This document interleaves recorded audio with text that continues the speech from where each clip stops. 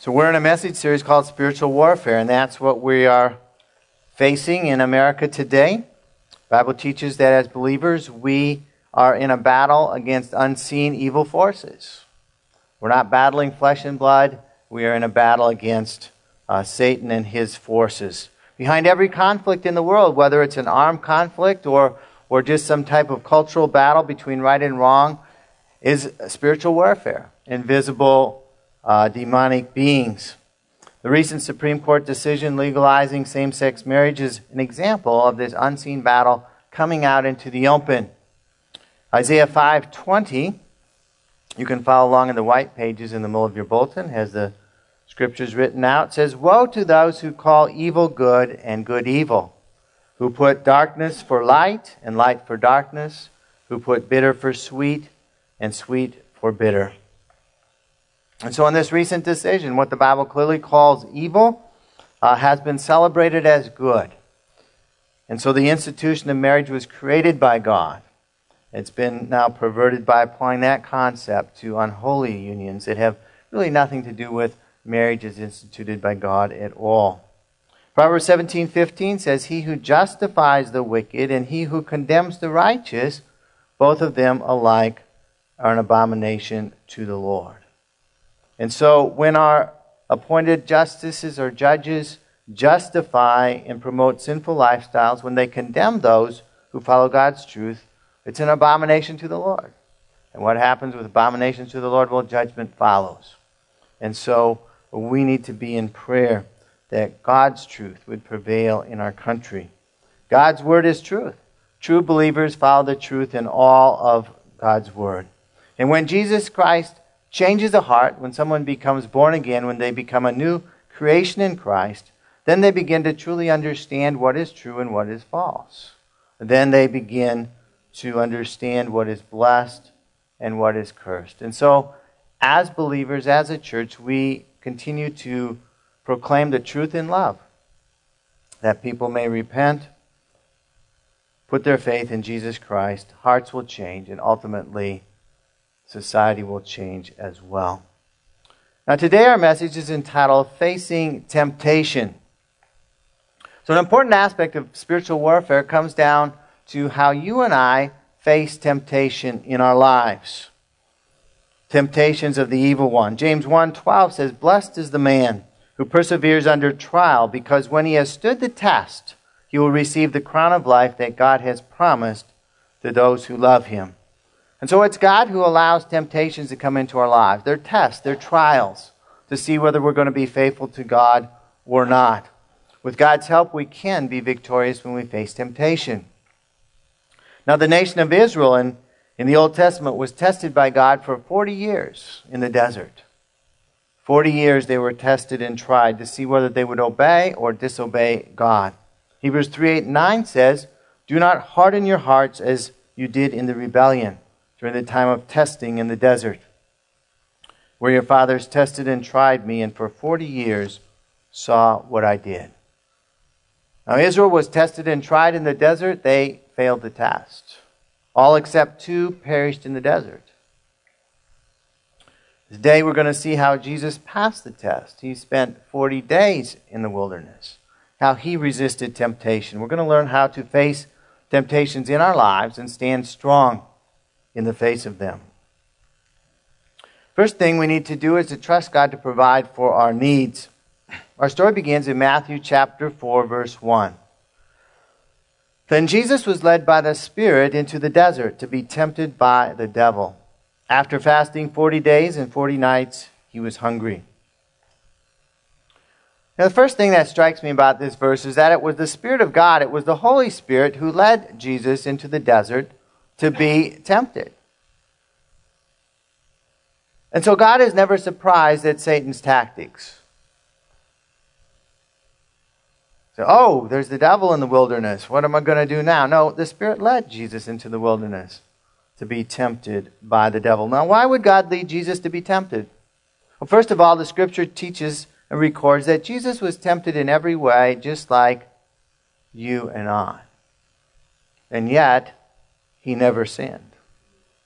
And so today we're going to look at some temptations that Jesus faced. Temptations that are similar to the temptations that we face.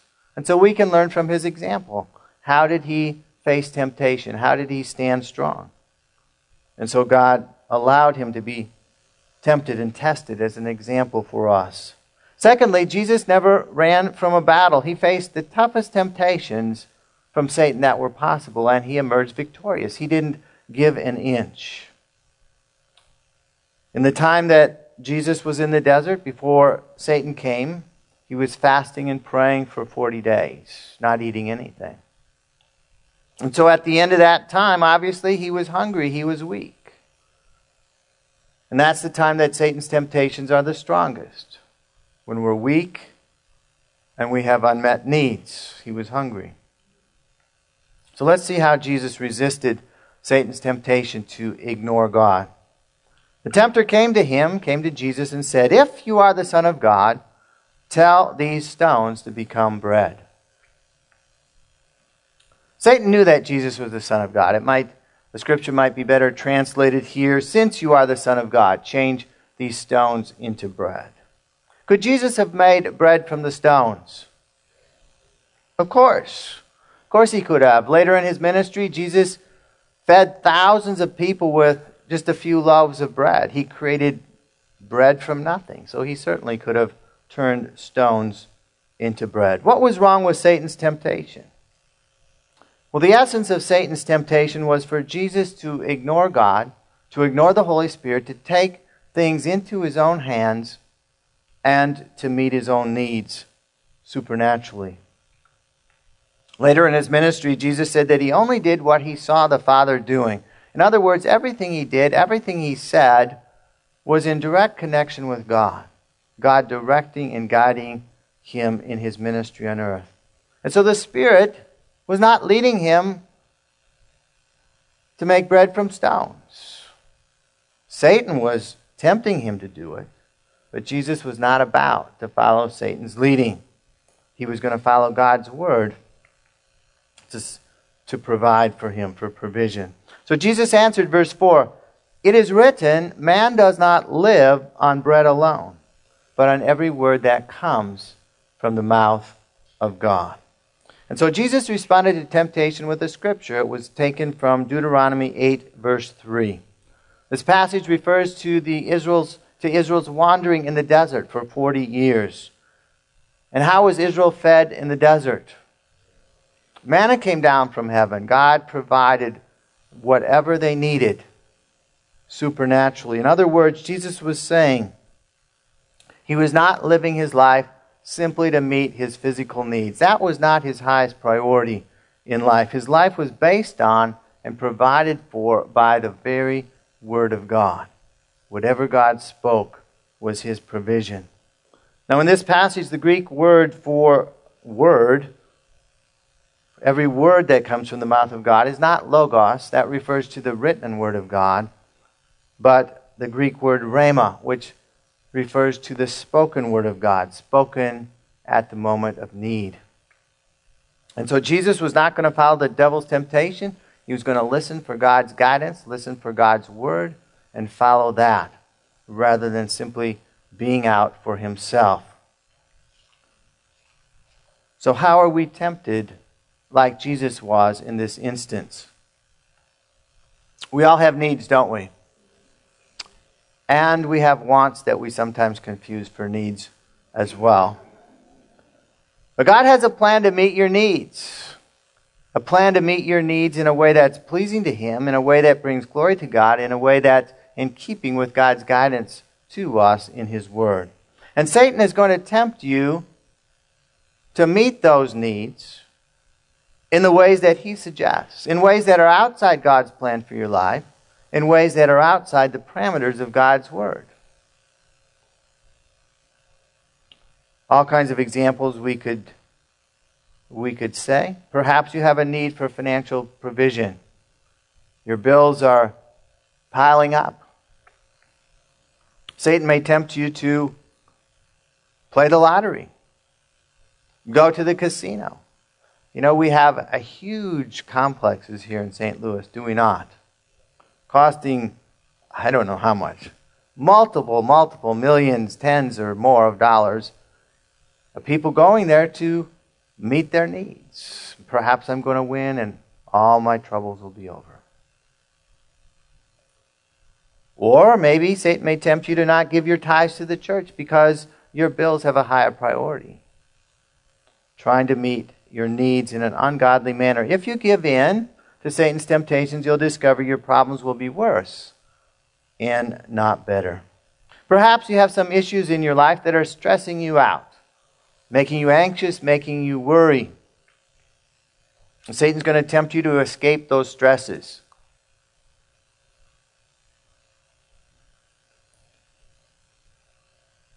Might be through drugs, might be through alcohol, might be through, binge watching TV, just escaping, okay? Or something else.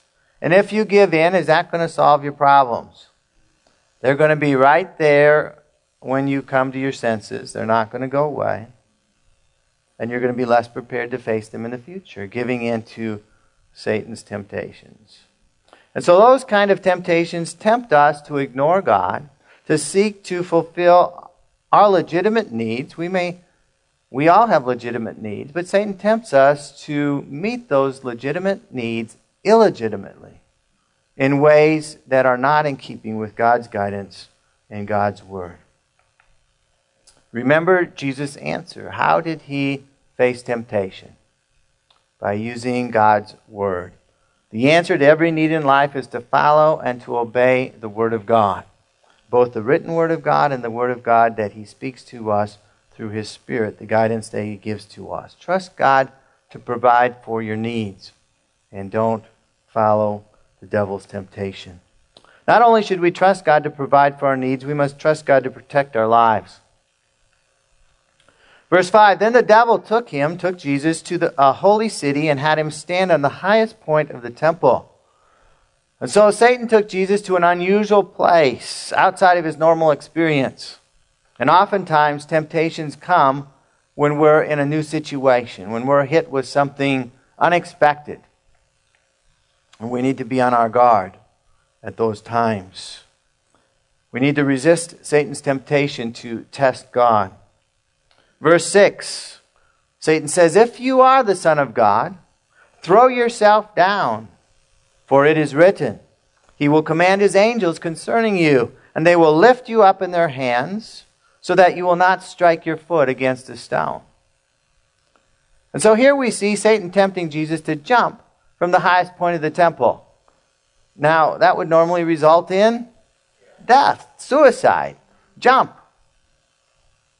And Satan then quotes a scripture for Jesus from Psalm 91. Psalm speaks of God's protection. Did Satan misquote scripture? Now, I've looked at it. It looks pretty accurate. He knows his Bible pretty well. Amazing, isn't it? Better than us. He got it right. And so what is the temptation? Well, the temptation is to test God. It's to choose to deliberately put God into a circumstance where we insist that He acts.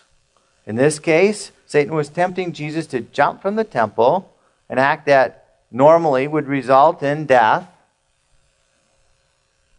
And he was testing God to see if God would send His angels to rescue him and just catch him before he hit the ground. Well, how did Jesus respond? He turned to the scripture, spoke of following God's word of faith. Verse 7, Jesus answered him, It is also written, Do not put the Lord your God to the test.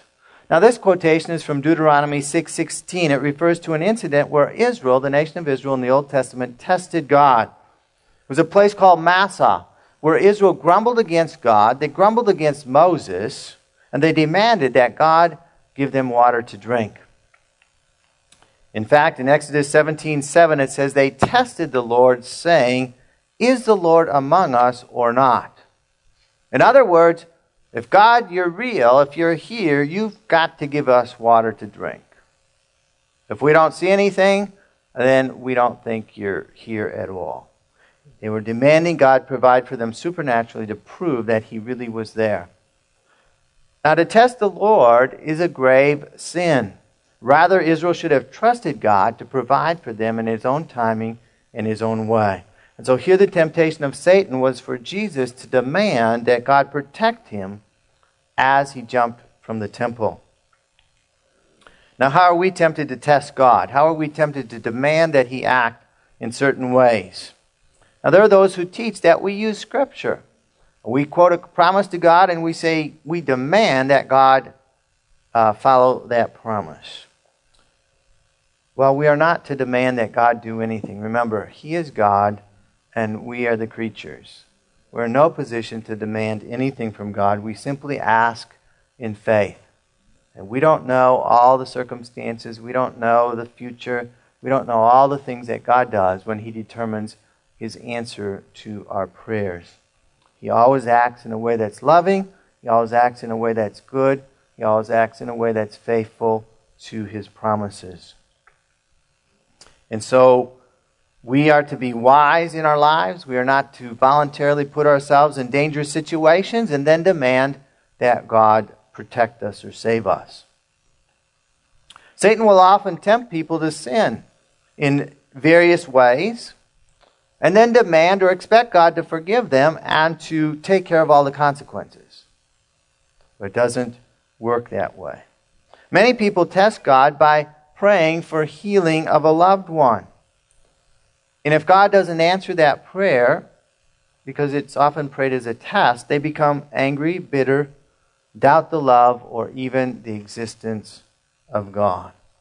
And so we must never demand God to act in a certain way in order to test if he's real. Rather, we follow his word, we pray in faith, and we believe that God will answer in his way and in his time and not ours. We trust God to protect our life. 3, we trust God to fulfill our destiny. Third temptation, verse 8. Again, the devil took Jesus to a very high mountain and showed him all the kingdoms of the world and their splendor. So again, the devil took Jesus to an unusual place. Undoubtedly, this was some kind of vision. I mean, there's no either a vision of a mountain or his vision was such that he could see all the kingdoms of the world at one time. And so what was the temptation? It was the temptation to bypass God and God's plan. Satan says in verse 9, all these kingdoms of the world, I will give you if you will bow down and worship me.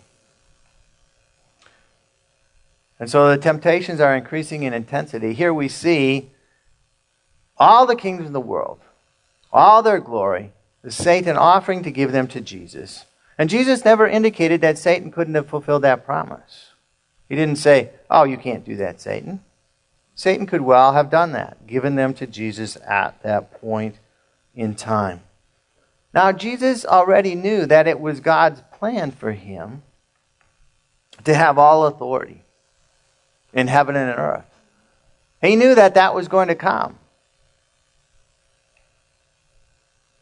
But what had to happen before that came to fruition?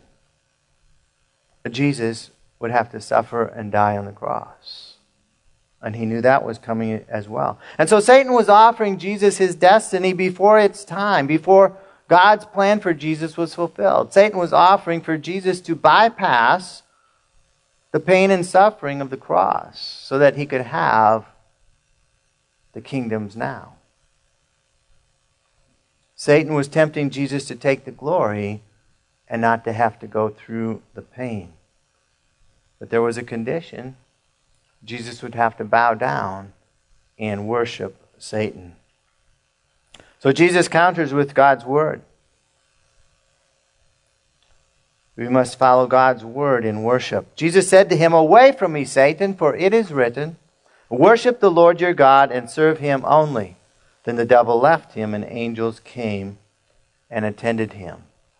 And so Jesus responded to another scripture from Deuteronomy 6:13, which speaks of worshiping God alone. The very next verse in Deuteronomy speaks of or commands Israel to not follow other gods or idols.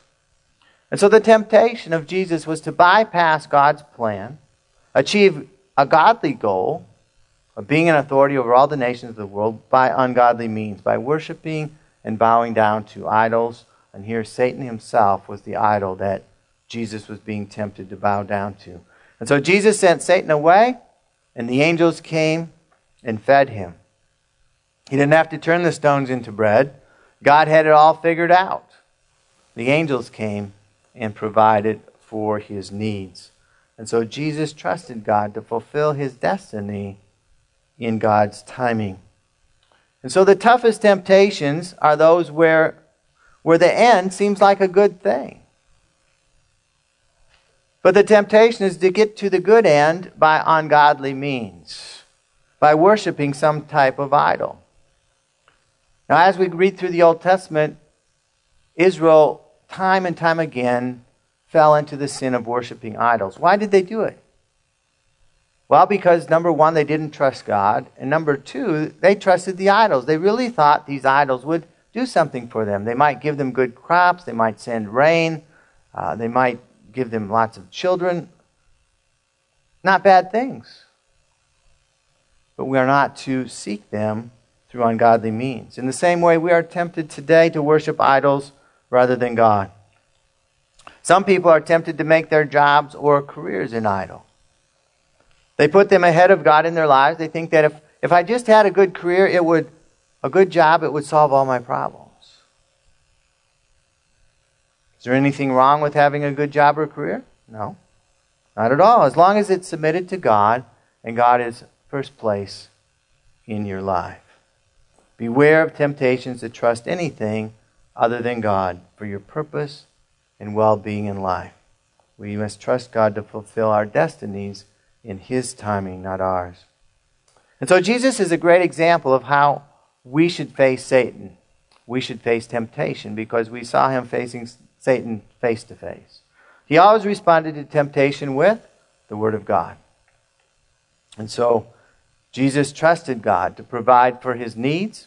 He trusted God to protect him, and he knew not to test God, to put God in a position where God had to act or you wouldn't believe in him. Jesus trusted God to fulfill his destiny in his timing. And so as we grow in our understanding of God's Word, we'll be able to resist temptation and in a better way. We'll be able to listen to and follow God's direction and leading in our lives. Today, if you're not sure that you're a believer, I want to give you an opportunity. We're going to pray a prayer. I'd like to ask everyone to bow your heads right now. It's also a time where you can recommit your life to the Lord Jesus Christ. Say something like this: Father, today I admit that I've sinned. I've done wrong things. I've given in to the devil's temptations in my life in the past. But I believe that Jesus died on the cross that my sin might be forgiven. Come into my life. Forgive my sin. I commit myself to following you, to following your plan all the days of my life. In Jesus' name I pray. Amen. And for those of us today who are believers, let's pray that God would help us as well. Father, today we thank you for this account of Jesus facing some incredibly difficult temptations. We thank you for his example. Help us to be so full of your word as Jesus was, that whenever we're tempted, we can have a ready answer. That we can resist temptation, the word of Satan, with the word of God. Give us discerning to recognize when temptation is coming and where it's coming from. Teach us to hear your voice so that we can follow your direction. May we trust in your presence. May we believe your promises. May we worship you and you alone. Forgive us for the times that we've fallen into temptation. As we repent and you forgive us, strengthen us so that we do not fall into the same temptation over and over again. May we let our light shine as we follow you so that many others will see that light and be drawn to a relationship with you as well. We pray, God, that you would use us to lead many into your kingdom, that many would become sons and daughters of the Lord Jesus Christ. In His name we pray. Amen.